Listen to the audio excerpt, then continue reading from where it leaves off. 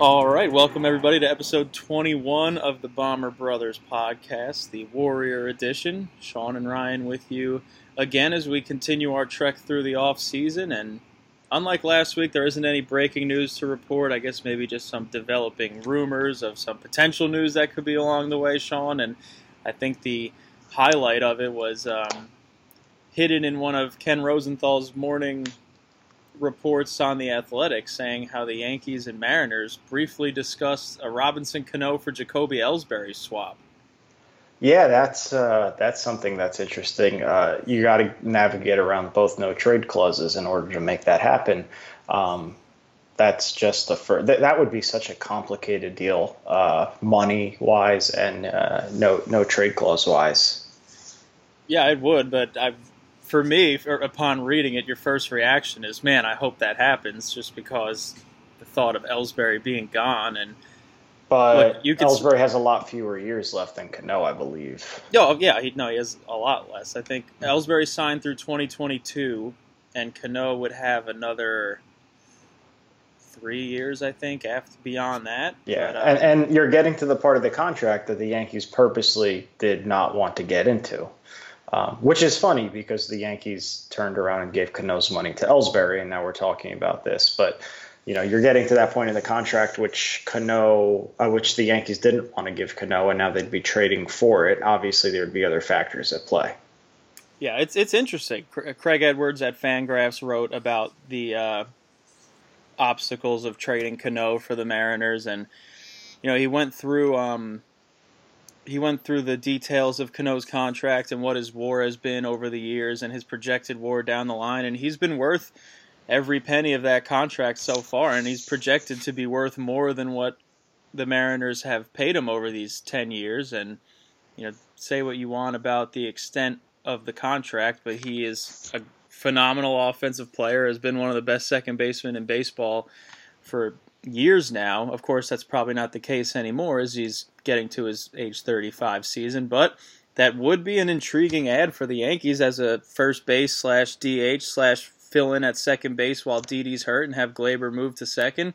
You have that lefty bat back in the lineup, one that still has plenty of pop in it. You look at his numbers before and after he came back from his suspension last year. They were all good. OPS plus is over 115, I believe, and so that would, again, the Yankees wanted the Mariners to eat some of that money, and the Mariners are looking to dump salary and gain assets right now, so that's obviously a huge hurdle for them to climb. But at least for me, I saw it as an intriguing reunion in case the Yankees can't make a big splash like a Paul Goldschmidt or a Manny Machado or something like that. Cano would bring some intrigue. Of course, the contract isn't appealing, but still, thinking about Cano back in pinstripes was a nice thought for me. Yeah, I know you've always liked Cano. Love Cano, but I'm not a huge Cano guy. But I told him as much when I met him. Yeah, actually, I recall. I told him that if he hustles a little more, he could really be a great player. And then the next year, he was like an MVP candidate. So I think I deserve some of the credit. It also might be that the Yankees traded Melky Cabrera away that year, so that might have had something else to do with it. No, I mean, depending on how much money the Mariners take on and what the Yankees have to attach to Ellsbury in this deal would really be the be all and end all for me. And something else I can't get around is, Cano's been worth his contract, but Cano also just got busted for PEDs, so who knows if he starts getting tested more often, or if he has to stop his regimen of using, what those numbers come back down to earth. We've seen that with guys where once the steroid issue in baseball started being taken more seriously, we stopped seeing these guys late in their career keep up their value. Andy Pettitte? Pitchers are different. But I mean, come on, how many hitters around the age of 40 are still productive? No, I agree. I mean, I would assume that once Cano gets to those 39 and 40 years, he'll finish with a WAR of somewhere around the 0.5 range. But I still think he wouldn't dip down into the negatives by then. And I guess I'm just thinking about it more in the short term. Like, look, they already have a bad contract on the books right now. Right. They have the potential to flip it for another contract that could become bad in the years to come, but also would make them better right now if you flip one of the biggest contract busts in Major League history, who offers literally no value except a couple catchers' interferences, and you bring in, a lefty bat that the Yankees have been seeking, one that, current recent numbers and projections indicate that there's plenty left in that bat for the next couple years, which is when the Yankees' window is the most wide open, at least right now. So I understand why Cashman would have reached out to Jerry Dipoto and tried to get that done. Now you're hearing reports that the Mets are talking with the Mariners about Cano. That one I can't really seem to understand, but that would be something very Mets. Right. Well, they want to get Diaz in that trade. That's another big piece. They'd be taking on that money so they could get Edwin Diaz, I think. I don't, I understand what you're trying to say, but then, my other point is, okay, so you get a couple years out of Cano where he's an above average hitter, and then he just, let's assume he has a normal decline, and you're still paying for, let's say, 3 years of intense overpay. I mean, I think Cano will be worth the money on the length of his contract, but not on the length from here out, right? Yeah. So now you're paying this guy $24 million a year? I think that's what it is, 24, yeah. Ellsbury's at 22 or 20, something like that. Right, but you're going to pay him $24 million a year for 3 years. You wouldn't have had to pay Ellsbury. Mm-hmm. And at this point in time, you're going to be having to lock up Aaron Judge. You're going to want to look at locking up Luis Severino, I assume. I'd rather be having to negotiate with these guys knowing I have a Manny Machado that I'm paying that kind of money, or $6 million more a year or two, than, I'm trying to negotiate with these guys and I also have this dead weight of a contract on the books now. Whereas if you have a superstar, then at least you have a bit of a safety net. So, I mean, for me, I'm looking to the future and looking to try to keep the core together. And I think having Cano on the books could hinder that in the future. If you're going for 2 years and then, kind of like whatever, then yeah, it makes sense. Yeah, and I don't think there's any way Cano would talk about restructuring that contract. He's getting paid a ton of money and would like to keep doing so. But no, if the Yankees you can't really restructure it anyway. I mean, you can't put more years on it. He's going to be 40 when it expires. Yeah, so that's a dead end. But of course, if they use that money to go get a Manny Machado and a Patrick Corbin, then of course that's fine with all Yankees fans, and then Cano becomes far less of a need. It's just it is an intriguing way to make yourself better in the present term and get rid of what's just been a complete nightmare and what I would consider to be the worst contract the Yankees have ever signed someone for. Yeah, it's probably worse than Pavano. I think it's worse than Pavano. Yeah, it is. So, but that's another nightmare to bring up. One person that the Yankees hope doesn't become a Carl Pavano type should they sign him is Patrick Corbin. And Corbin, do not let him leave the Bronx tomorrow. Yeah. That's the mission. He is visiting New York. Has also told the Mets that he won't be, or I don't know if he's told them this, but there's just news that he's not going to be visiting the Mets while he's in New York. Not that anyone would expect that, but Corbin is going to be in the Bronx, and hopefully Cashman and Steinbrenner have the red carpet laid out, and like you said, hopefully by the time he gets there after their meeting, he decides that he wants to stay. But how pivotal is something like this when the player comes to New York to meet, and then it's time for him to be wooed. I'm so ready for I almost said Paxton, excuse me, for Corbin to get signed. That I saw John Heyman tweet that he'd be visiting the Bronx, and he used some word with a P. I thought, I was reading it quickly, and I thought it said physical, and I'm like, oh my god, they got him. But I wasn't surprised. I was just like, yes, yeah, I think it's going to happen. I mean, he's wanted to be a Yankee his whole life. He was vocal about that at the beginning of the year. Was that last year? It was this year, right? The beginning of the year, he made those comments. Pretty sure, yeah. I think it'll be a bidding war between the Yankees and Phillies. And honestly, I think if the Yankees are within, let's say, $2 million a year, they probably get him. Here's the tweet, because I had the same reaction when I saw it. Patrick Corbin is coming to New York. That's the first part of the tweet. And as you're reading it, you're like, oh, here we go. And then it goes tomorrow for a visit with the Yankees. So, I think I was in the Uber home from the airport, and I was like, oh. You were like, what? Ah. But yeah, Corbin, we've talked about him multiple weeks now. He would be a huge get for the Yankees. That three-headed King Ghidra-like monster at the top of the rotation of Severino, Paxton, and Corbin. I mean, that would immediately go up among the best in baseball with teams like the Indians, who might not have that same rotation by the end of the offseason. So the Yankees would immediately become one of the best starting rotations in baseball after that being considered their Achilles heel heading into last season. Yeah, I mean, that puts them over the top rotation-wise for sure. I mean, if you can roll out Paxton, Severino, then Corbin and Tanaka and CC, I mean, that's awesome. I mean, I said it last week, but you're going every 4 out of the 5 days, you're not hoping like that something crazy happens to get a win, because in baseball anything can happen, but obviously sometimes something weird has to happen. We were talking about with like the Sonny Gray versus Chris Sale. You just go into that game knowing you're 99.9% going to lose.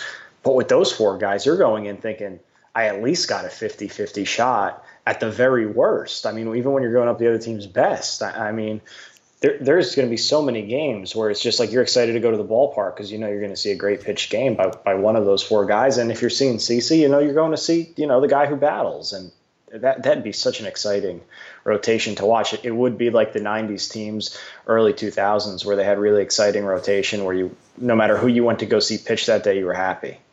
Yeah, and hopefully if Corbin chooses the Yankees and really lengthens that rotation, it takes the pressure off him and arms like Paxton, who will be trying to, be at his best with his first year in New York, and Severino's trying to prove that second half slide was just a fluke. So, the deeper and more prominent that rotation gets, hopefully it eases some of the pressure off those other arms, and they're all able to really thrive off of each other. And I mean, sorry. Go ahead. I was going to say, speaking of taking pressure off the arms, now we know aside from Corbin that Ottavino, am I pronouncing that right, or is it Ottavino? Ottavino. I thought it was Ottavino. Ottavino has also wanted to be a Yankee. Do you think the Yankees kind of do like a Miami Heat and they kind of convince both of them, look, take like a couple million less and then we can fit in the both of you and Machado, and then you kind of have like this super team and you grew up Yankee fans, you'll win the World Series? I mean, that would intrigue me, but I'm I'm a diehard Yankee fan and I've never had the opportunity to make hundreds of millions of dollars. So, I mean, you think about it, if they could get him, the two of them, the bullpen and the rotation are super elite right there. Yeah, well, I think there's a couple different factors. One, the NBA kind of has their salary cap to use as more leverage for something like that. And it's also the Yankees, who have, aside from their luxury tax narrative that they've clung to for the last couple of years, it's still the Yankees. They have a ton of money. And I also think if you look at the size of the contracts and how quick relievers came off the free agent market last year, I think Ottavino knows that, despite some injury concerns, he's going to get paid. And you haven't really heard much about the Yankees' interest in Ottavino. It was kind of buried in a Joel Sherman story a couple days ago that the Yankees were looking at Ottavino. So I don't see how they couldn't at least seriously consider him, especially because David Robertson's not locked up yet. Zach Britton wants closer money, which means he'll probably wind up somewhere else. So, they'd need another arm there in the bullpen. So I guess to answer your question in terms of my opinion, I don't think that they would be able to pull off that Miami Heat type situation, even though both of them have expressed desire to be in New York. Yeah, that's fair. Yeah, I mean, with D-Rob, there's even more coming out about that behind the behind the scenes vote thing that happened with the playoff shares, which is there seems to be a lot of negative momentum that there wasn't. We touched on that last week, and they need to add an arm in the bullpen. I know Andrew Miller was talking to the Mets. I'm not sure if a reunion with him makes sense because health is a big concern there. Maybe if you get him on a short-term deal, but they definitely need to add somebody. And I mean, if they could put Ottavino there, that'd be great. But we'll see what happens. We've brought up the Mets a couple times in this podcast already.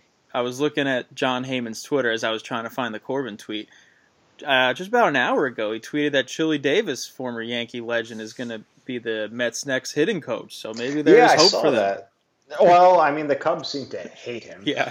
I mean, Chili had some really nice moments as a Yankee. For only guy that I ever heard Dad cheer for up until I was, I don't know. It was weird. The first 3 games that our father took us to, he never cheered except for when Chili Davis came up in the 9th inning against the Mets. Mm-hmm. Roger Clemens gave up 2 bombs that day, one to Piazza, one to Olerud. That was in 99, right? 99. I think it was July 9th. Yeah. I'll say. Yeah, sounds about right. Yeah. But that's an interesting move. But the Mets also they just got what's his name? What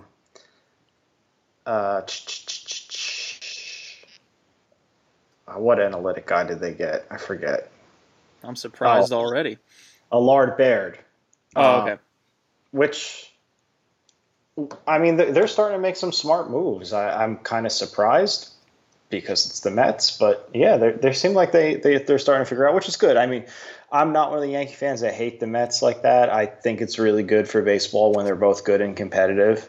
It will never be their city like they put on the front page on opening day last year. And we showed them that pretty quickly. But I like it when both teams are competitive. It makes it really fun. Yeah, no, I agree.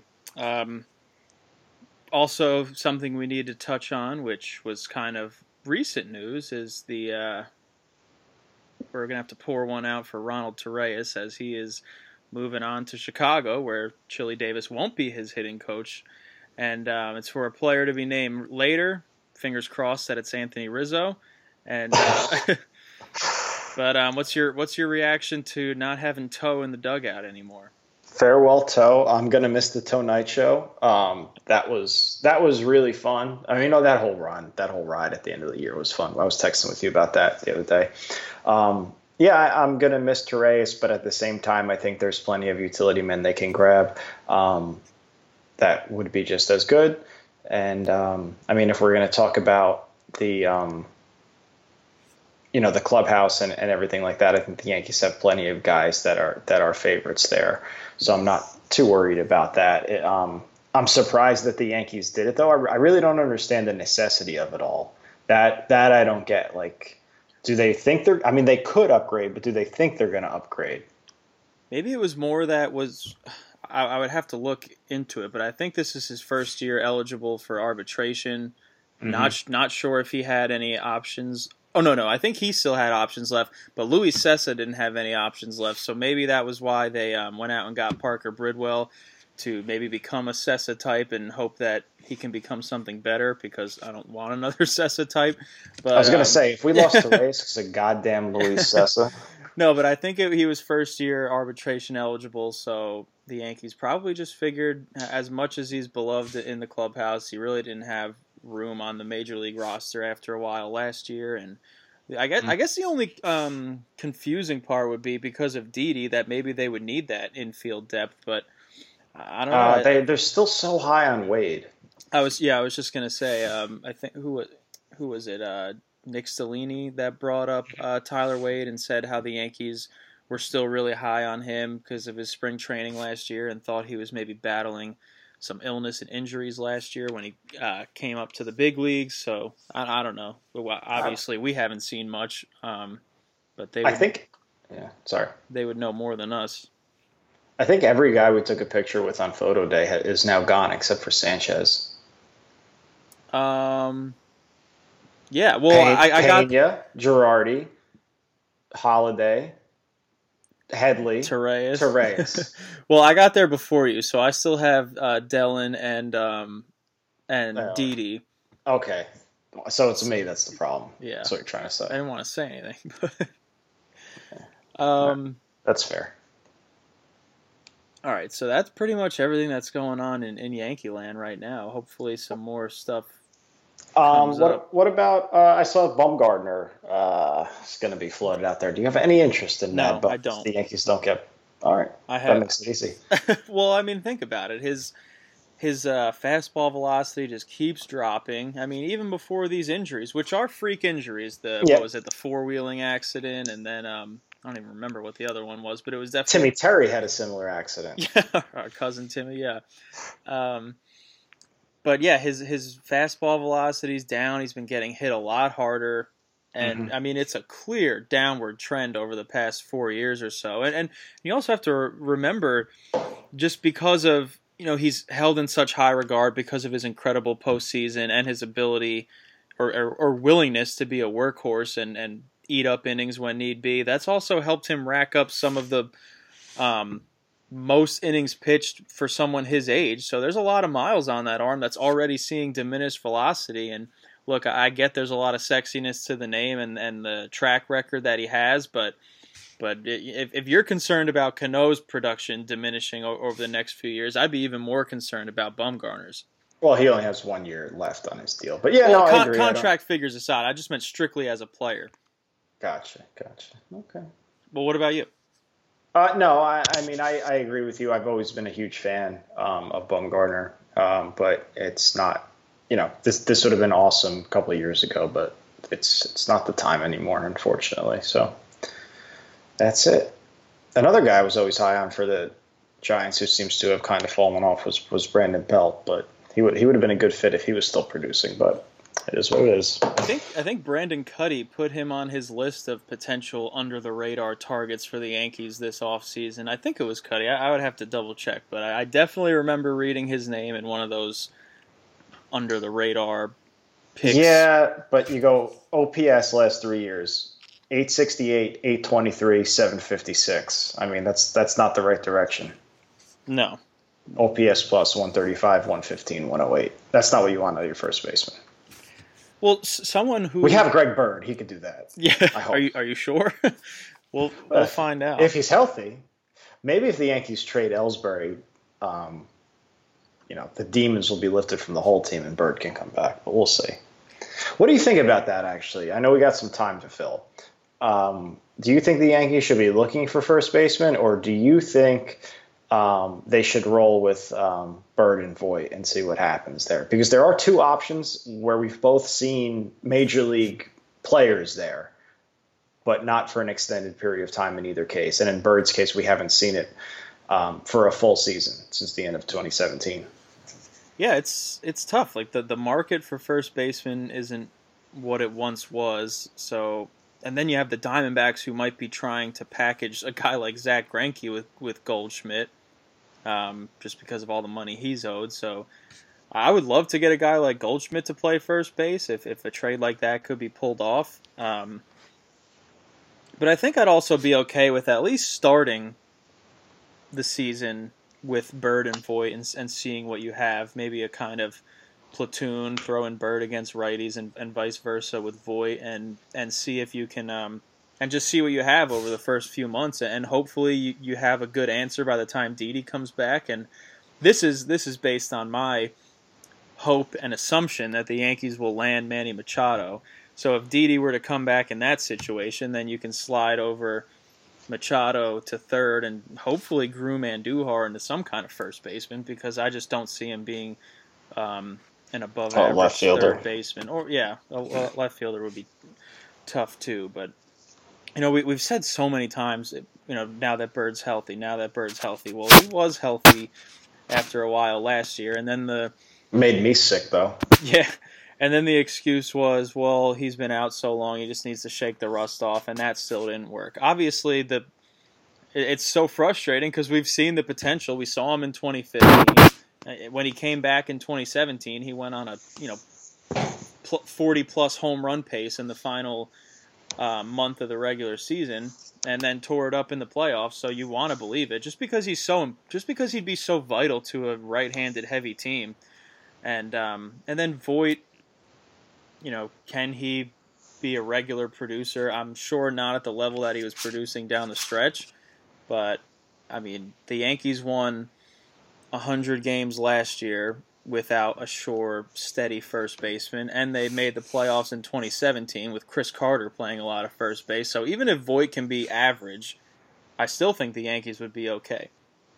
I agree, and one of the things I liked about Voit that we saw Bird lose, I think, as he pressed, was that Voit has a really good eye at the plate, and that's something too that usually doesn't go into a slump. So I'm more prone to think that Voit could repeat at least a major league quality first baseman, just for his raw power and his patience. Defensively, big issues there, but that's not what I mean. I'm trying to sort out this infield puzzle in my head. Now that Torreyes is gone, do you think that opens the door for Neil Walker to stick around? I mean, I like Neil Walker. I think he's a useful player. He could play 3 positions in the infield. And especially with Didi out, I mean, if you don't get Machado, you could put Neil Walker at second base. Or he could play first base when Didi comes back, too. It's a decent lefty bat. Yeah, I think his versatility is definitely attractive. And he played well down the stretch. I think he was someone where you could say that he just needed to shake off the rust, unlike Bird, who wound up not proving that to be true. But Walker missed a lot of time getting ready before the season because he was such a late pickup, and then he started off slow. And then seemed to really pick things up coming down the stretch, and maybe that's something the Yankees address if Machado does officially go somewhere else, and they kind of have that in their in their back pocket as a possibility. But I think his versatility, as long as he's able to produce somewhat offensively, would definitely be of value given the Yankees' current infield situation. And going back to Voit for a second. I definitely think it would be huge if he can keep up that opposite field power, which is one of the reasons why Cashman and the Yankees coveted Voit in that deal. And then essentially, if he can go to right field more and feast on that short porch, and we've seen the power to the opposite field for Voit, then all of a sudden losing that lefty bat of Bird becomes less of a big deal, especially if he's not producing. Yeah, it's just tough when you're facing a lot of right-handed pitchers when you have it already lined up. But Yankees seem to do fine there. And I'm thinking about who they could get, and you either have, you have Murphy out there. He's a better hitter than Neil Walker, but Murphy seems to be on a pretty, he seems to have lost a step last year, and Walker's much better defensively too. So in a utility man, you want at least that steadiness on defense. So it's just something I've thought of while we were talking. And Murphy's also just kind of a dick that I don't really. Yeah. We've already got Chapman. Just leave it at that. That's very fair. I agree. Neil Walker just didn't understand why Noah Syndergaard wasn't giving him anything. That's all. If Larry had come and talked to us before the game. That's so good. You got the sage veteran in there, but I mean, I like Walker. He seems like a good hitter, especially in Yankee Stadium, the switch hitter, and you have the lefty at bats, but. Anyway, it's really interesting and I mean kind of intriguing because you're kind of seeing the rotation take shape, and I think this Corbin thing's going to end during the winter meetings because it seems like he's being aggressive and going around to all these cities and making these meetings happen. So I think he wants to get this over with and get ready to go. So I think the Yankees rotation will have some semblance of finality as we head into the winter meetings here or get out of them. And then you have this whole puzzle of what's the infield going to look like and what's the outfield going to look like, because we don't have an everyday left fielder right now. Yeah, because ideally you would want Stanton to DH a lot and get some rest. And I think I was about to bring this up earlier, but now I can't even remember if I did. But we were talking about the Giants earlier. The Yankees got Andrew McCutchen from the Giants last year, and he performed really well. I mean, that could be another dark horse Neil Walker-like candidate to come back for a discounted 1-year deal. And if he stays at the top of that lineup and keeps drawing those full counts and puts up that 850 OPS that he was keeping up with the Yankees last year, I think the Yankees would be more than happy to have him back. Absolutely, I agree with you. I think I think he did a good job while he was here. He shows a lot of patience. I love how he gets pumped up when he walks. Yes.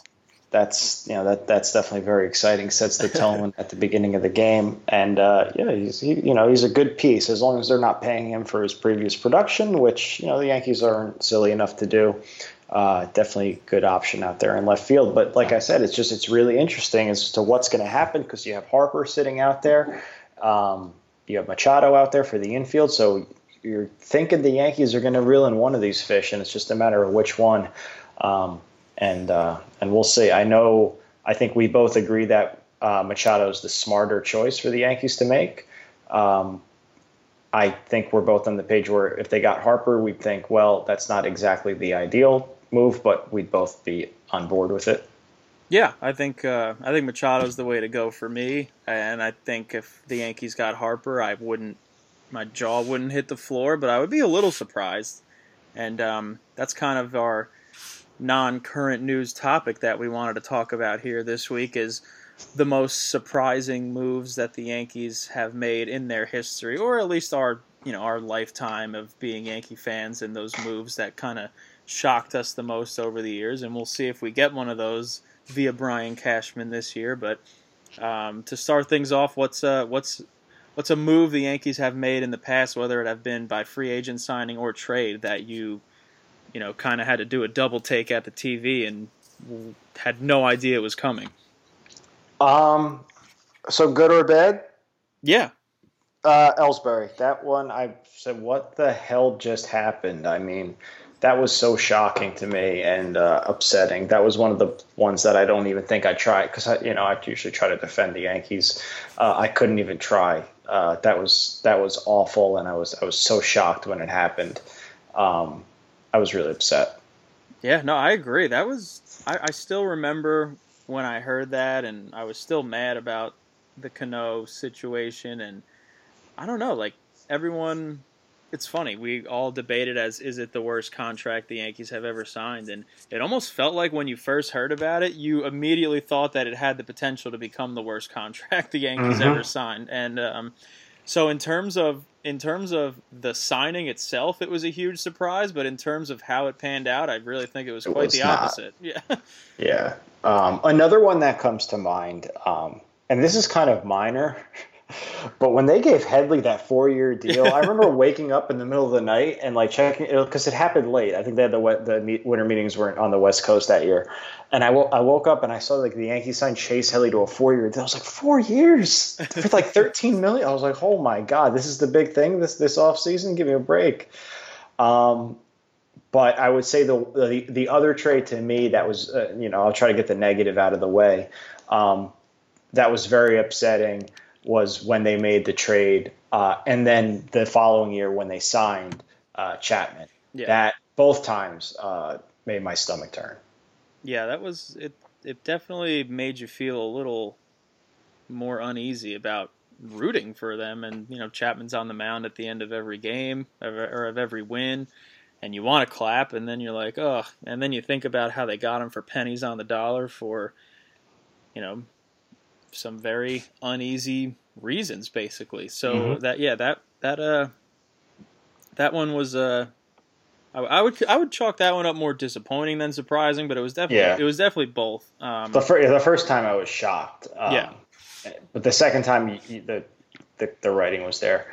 How do you cope with that? Like, well, I guess cope is a strong word, but how do you reconcile with that? Because I mean, I kind of have my own thoughts on it, but obviously, but neither of us.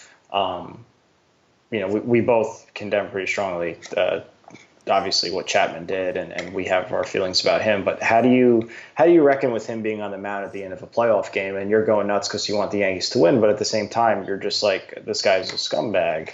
Yeah, like I think the ALDS was a good example when.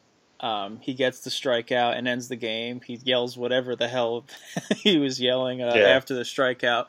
And I think by that time I had coped with it enough to realize that, I'm not going to let him ruin my experience of my team being on this incredible run. So I'm just going to focus my attention on all the other players. So instead of, like at the wild card game, instead of focusing my attention to the mound. I just watched Aaron Judge run in from right field celebrating, and the other guys that were so likable. And but yeah, at first I remember writing this huge post on Pinstripe Alley. I still was fairly new there when they brought Chapman in, and it definitely got a lot of traction and a lot of hate too, because people were saying that I have no right to make them feel bad about cheering for Chapman. I don't make you do anything. That's your choice. I was just saying that it changes the way I root for the Yankees in a little bit, because you feel a little dirtier, I guess, for lack of a better word. Especially when you're used to cheering for Mariano Rivera as the closer, who was dude built a church. Yeah, he was one of the best people that you could possibly want to root for as a member of your favorite team. So I don't know, that's all I have to say about that. Yeah, I agree with you. This was the first time like that I can remember where you had a Yankee who was currently playing. You found out something really, really terrible had gone down. I mean, the Chuck Knobloch stuff, the Jim Leyritz stuff, Chad Curtis stuff, all happened, post their career. So this was the first time you had a guy on their team, and I kind of reconcile it with I've been a Yankee fan my whole life. I don't root for the Yankee ownership. I don't root for Brian Cashman. I root for the Yankees. So I'm not going to allow the ownership and Brian Cashman and Aroldis Chapman to take something away from me because they did something that I think is despicable. And kind of like you, like I'm rooting for the Yankees to win the game. I'm not rooting for Chapman to get the save. And I'm usually threatening him like, you son of a bitch, I don't even want you here. You better nail down the save. And sometimes he does and sometimes he doesn't. But that's just kind of, I guess, my outlet. Yeah. There. And he always makes it interesting. Yeah, I didn't mean to drive you off topic. It's just something I'm curious about because I kind of have my own way of dealing with that. No, that's a good topic. It's one that Yankee fans, have to deal with for the next couple of years, seemingly, because of that 5-year contract. I was surprised at the length of the contract. Like you said, the writing was on the wall, but I was surprised at the length of the contract just because at the time it felt like the Yankees were in a rebuilding mode. Obviously, it happened a lot faster than any of us anticipated, but the length of the contract almost felt like by the time it was up is when the Yankees were expecting to be at their prime peak contention. But anyway, moving on, Well, first, let's just get this obvious one out of the way because it was the most recent one. I think the Stanton trade was a huge shock. I mean, it was started to simmer a little bit. Like the 12 hours from when the rumor started to when it was confirmed, I got nothing done. Yeah, except Twitter. I remember I was laying in bed. It had gotten to like 3 a.m, and anytime like I heard my phone vibrate, I wasn't sure if it was like a notification or if it was just like the Pinstripe Alley Slack channel just asking like when it was going to happen. But that was definitely a shocker, and one that you were certainly pumped up about when you found out about it. I think that was a good surprise. I agree. I definitely thought it was a clunky fit, but at the same time, I was happy to get to watch Stanton play every day. Definitely noticed a lot about him since he started playing every day, not all of it being good, but still excited to see what happens in his second year for sure. And that was a good surprise. Another really good one to me, one of my favorites. I'll just get this out of the way now. Yeah, I already know it's coming. Yes, yeah, I think it was just like New Year's Eve 2005. Tino Martinez coming back to the Yankees, and he made that sick diving catch his first game back. I think on opening night. I was there in the right field bleachers. I had little binoculars, and I was looking in the dugout after every inning to see if Tino got like his glove ready with the ball in it. So I knew he was going to be coming out. I was pumped up. But yeah, that was awesome. But yeah, when Tino came back, that surprised me. I started screaming and yelling, and I was really happy. When Tino left and they got Giambi, that was like my first time realizing like this could suck sometimes, sort of like baseball could hurt you. And when he came back, it was just so cool. And then to see the home run tear and everything like that. But what's your favorite trade or signing in your your fandom. Like that, mine is the easy one because my favorite player came back. Jeter never left. So what's your favorite? That's a good question. One that I haven't ever really thought about. I guess I would say when Pettit came back. Pettit. Yeah, there you go. Yeah, when Pettit came back was probably when I was the most pumped up, and it became. Which time?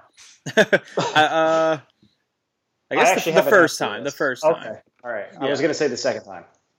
Well, when he comes back from retirement, yeah. I think the first time I was the most pumped up, just because I was more confident that he had more in the tank then. But he proved me wrong anyway when he came back the second time because he was still great. He was filthy in 2012, and that's why we love Pettit. But this one was a shocker for me. This is another one where I think it happened in the wee hours of the morning or the really late hours of the night. Johnny Damon, because he had been pretty vocal about saying he would never play for the Yankees. He was a Red Sox for life. And then you also had Brian Cashman talking about how he was good with Bubba Crosby as his Crosby's outfielder. Our outfielder. Yeah. And then that one seemed to come out of nowhere for me. Yeah, that was I was kind of lukewarm on that at the time because of everything that happened in 2004. But I really liked Damon as a Yankee.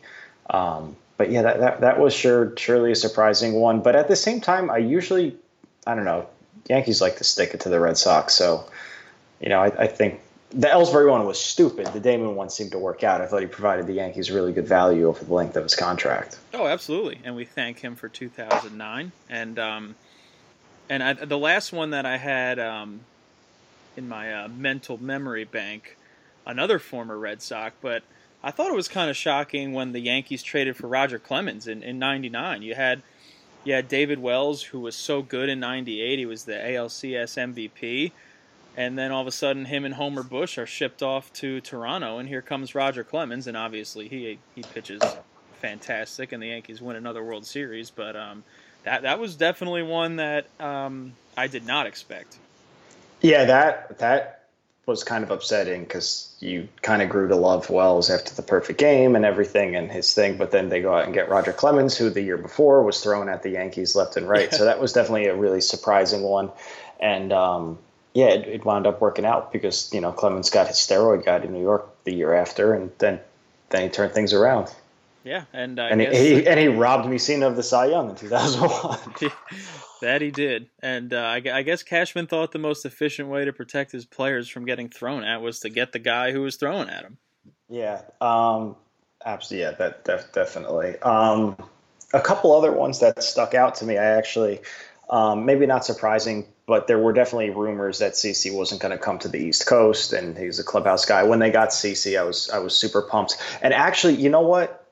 When they got Teixeira, I remember where I was, and I went nuts because I thought they needed another bat. And when they got Tex, I was walking out of a Pizzeria Uno she was my girlfriend at the time, but my now wife, and I went crazy. And I called Grandpa Smitty because he thought the Red Sox were going to get him, and I was so happy because I really wanted them to get Tex. I was really excited. I wanted to get his jersey and everything. That probably is one of the top 5 for me was when they snagged Teixeira. I would put it in the top 5 for me too. I loved watching him even before he came to the Yankees, and just that switch hitting bat and that great glove at first base. You thought about the Yankees like him that came before him, like Mattingly and Tino, and for me, I thought Teixeira was the best out of that group. Yep. And definitely would have put the Yankees over the top. I remember going out and getting a Teixeira jersey the very next day, and I remember being with our beloved Grandpa Smitty the very next day, who is the biggest Red Sox fan we know. He was mad. That was one of the grumpiest I'd ever seen him. He was he looked actually defeated, and then he wound up talking a bunch of crap as the year went on because the Red Sox won the first 8 games against the Yankees in 2009, and then Teixeira and the Yankees woke up. Yeah, and Teixeira was a big part of that in that 4-game sweep at Yankee Stadium. He had a big series, including that home run off of Daniel Bard. In that series. Yeah, that was a good game. I was at that game. I'm thinking back on it. There's a lot of them. And the Granderson trade, I loved Granderson before he came over. I loved him even more after he did. Stuff like that. It's fun, and I'm looking forward to more of it. to kind of switch gears really quick, are there any maybe moves that you were not super excited about or thought were a mistake that, you know what, Cashman knew what he was talking about and I didn't, kind of thing? I know one that sticks out to me. I think we can all say Didi. Yes. Yeah. I think that's probably the most glaring one. Because my favorite player was gone and they were replacing him with some guy who hit 220 and 6 home runs or something like that, and you kept hearing about his great glove but not good offense, and in my head I'm like, Jeter was one of the guys who changed the position with his great offense and kind of debunked the whole shortstops need to just be good defenders and the bat is just an added bonus. And then it kind of seems like you're going back in time with the Didi trade. And then, of course, now Didi is my favorite Yankee and is just hoping he comes back soon because he has literally gotten better every single year. And how dare they have given up Shane Green, who we saw pitch like 7 innings in Baltimore and strike out like 10 guys or something. Yep. Yeah. We never mentioned, and I'll get back to that, we never mentioned A-Rod this whole conversation, because I don't – oh, well, yeah. I mean, after he was agreeing to go to Boston. Yeah. Oh, yeah.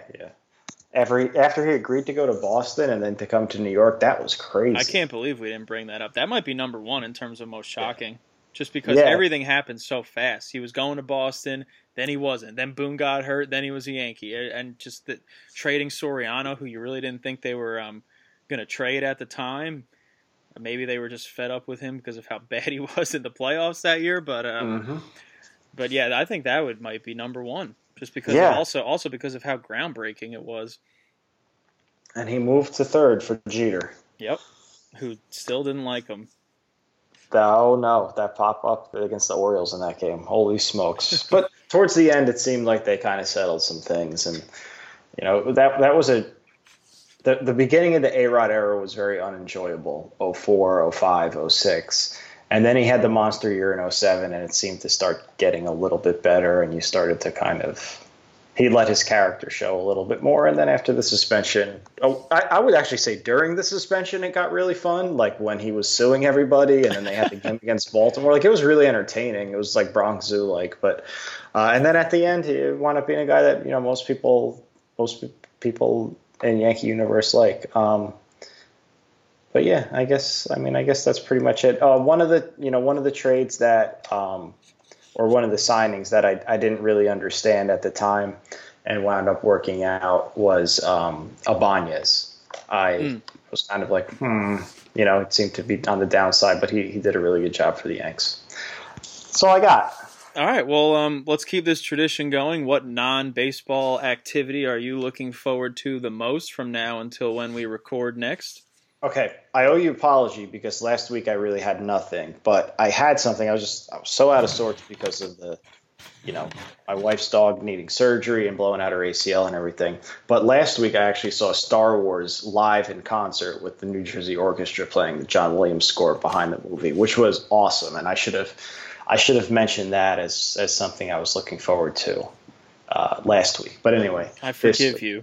Thank you. I appreciate it. This week, I'm going to be cleaning my yard, which has a ton of leaves on it, which then got snowed on. So it delayed it. And I'm going to rent a trailer from Home Depot and borrow Dad's ride-on mower to do all this and bag all the leaves. This is my excitement for this weekend. Will Ferrell from Old School? It's going to be a nice little Saturday. Maybe go to Home Depot, look at some wallpaper. Well, if I work really hard on Saturday, sit home and do nothing on Sunday, watch some football. But the way the Dolphins play last Sunday, I don't really want to do that now. See, everyone always says that. I'm the opposite. If I rent, so I don't have any yard work. But if I were to, I would do it all on Sunday so I can watch football on Saturday. Because my thing to look forward to this week, I know I already used college football last week, but it is my next favorite thing to watch other than baseball. And you have the conference championships this week. You have Alabama and Georgia, Ohio State and Northwestern. And our Irish are in the playoff. They finished the job last weekend. And that was a little nerve-wracking there for a while. It was. But, they traveled 8,000 miles over the last 4 weeks. I think they were probably a little worn out at the end there. But they got it done, and now it becomes one of the most enjoyable times as a sports fan for me, aside from watching your own team. It's when you already know that your team has taken care of business, and then you can just sit back and objectively enjoy another game that has no emotional bearing on your team. Because, as an example, Alabama, Georgia in the SEC championship game the year Notre Dame was in it. Exactly. That was a great game. But to bring it to baseball, you think of times in the playoffs where like the Yankees were playing Game 1 of the ALDS at like a 4:00 game or something, and they win Game 1, and you can kind of relax and be like, all right, my team won. Now let's just enjoy the 7:00 games or something like that. Or the Yankees already won their wild card game. Now let's sit back and watch the NL wild card game and just enjoy baseball for baseball. Because I think we can both agree, as dedicated fans as we are, sometimes being so into it almost kind of takes away from enjoying it because you're so stressed out a little bit. And so this is going to be one of those times where everything's decided on my end, and I'm feeling good about it, and I can just enjoy the game for the game. All right. Well, so that's your thing, is watching college football on Saturday. That's what you're looking forward to? Yep, that's my thing. I'm looking forward to just being home, honestly. You can make fun of me all you want, but just after being in New Orleans for 3 days, I'm so glad there's no baseball team there because I never want to go back to that city again. Ugh. Well, I guess I'm not going to plan any visits there. I'm telling you, Detroit is like 5 times as nice for its bad reputation. I'm doing Detroit a disservice by even comparing the two. That's interesting. I think that's if we consider that a hot take. If we have a listener from New Orleans, I apologize, but I was in the French Quarter, and Bourbon Street is just disgusting. All right, well, before you go on a New Orleans rant, I guess we should probably go. And thanks everyone for listening. We'll try to have a guest for next week, and hopefully some more topics to talk about. Hopefully some of these rumors turn into actual news to talk about. So Sean, enjoy your yard work, I guess, and I will see you on Wednesday. Can you play The Who as the outro for this? I don't think we'll get sued for using Bob O'Reilly. I mean, we used it at my wedding. The Who haven't sued me yet. I'll see if I can pull it up. I'm kind of tired, though. I might just go with the default and get it done. I'll see what I can do. You're just afraid that you're going to get sued, but okay. I understand. All right. Well, hopefully we have some news next week. Winter meetings are coming up, so the stove is going to get hot. And, yeah, that's about it. All right. Well, see you later, everybody. Bye-bye.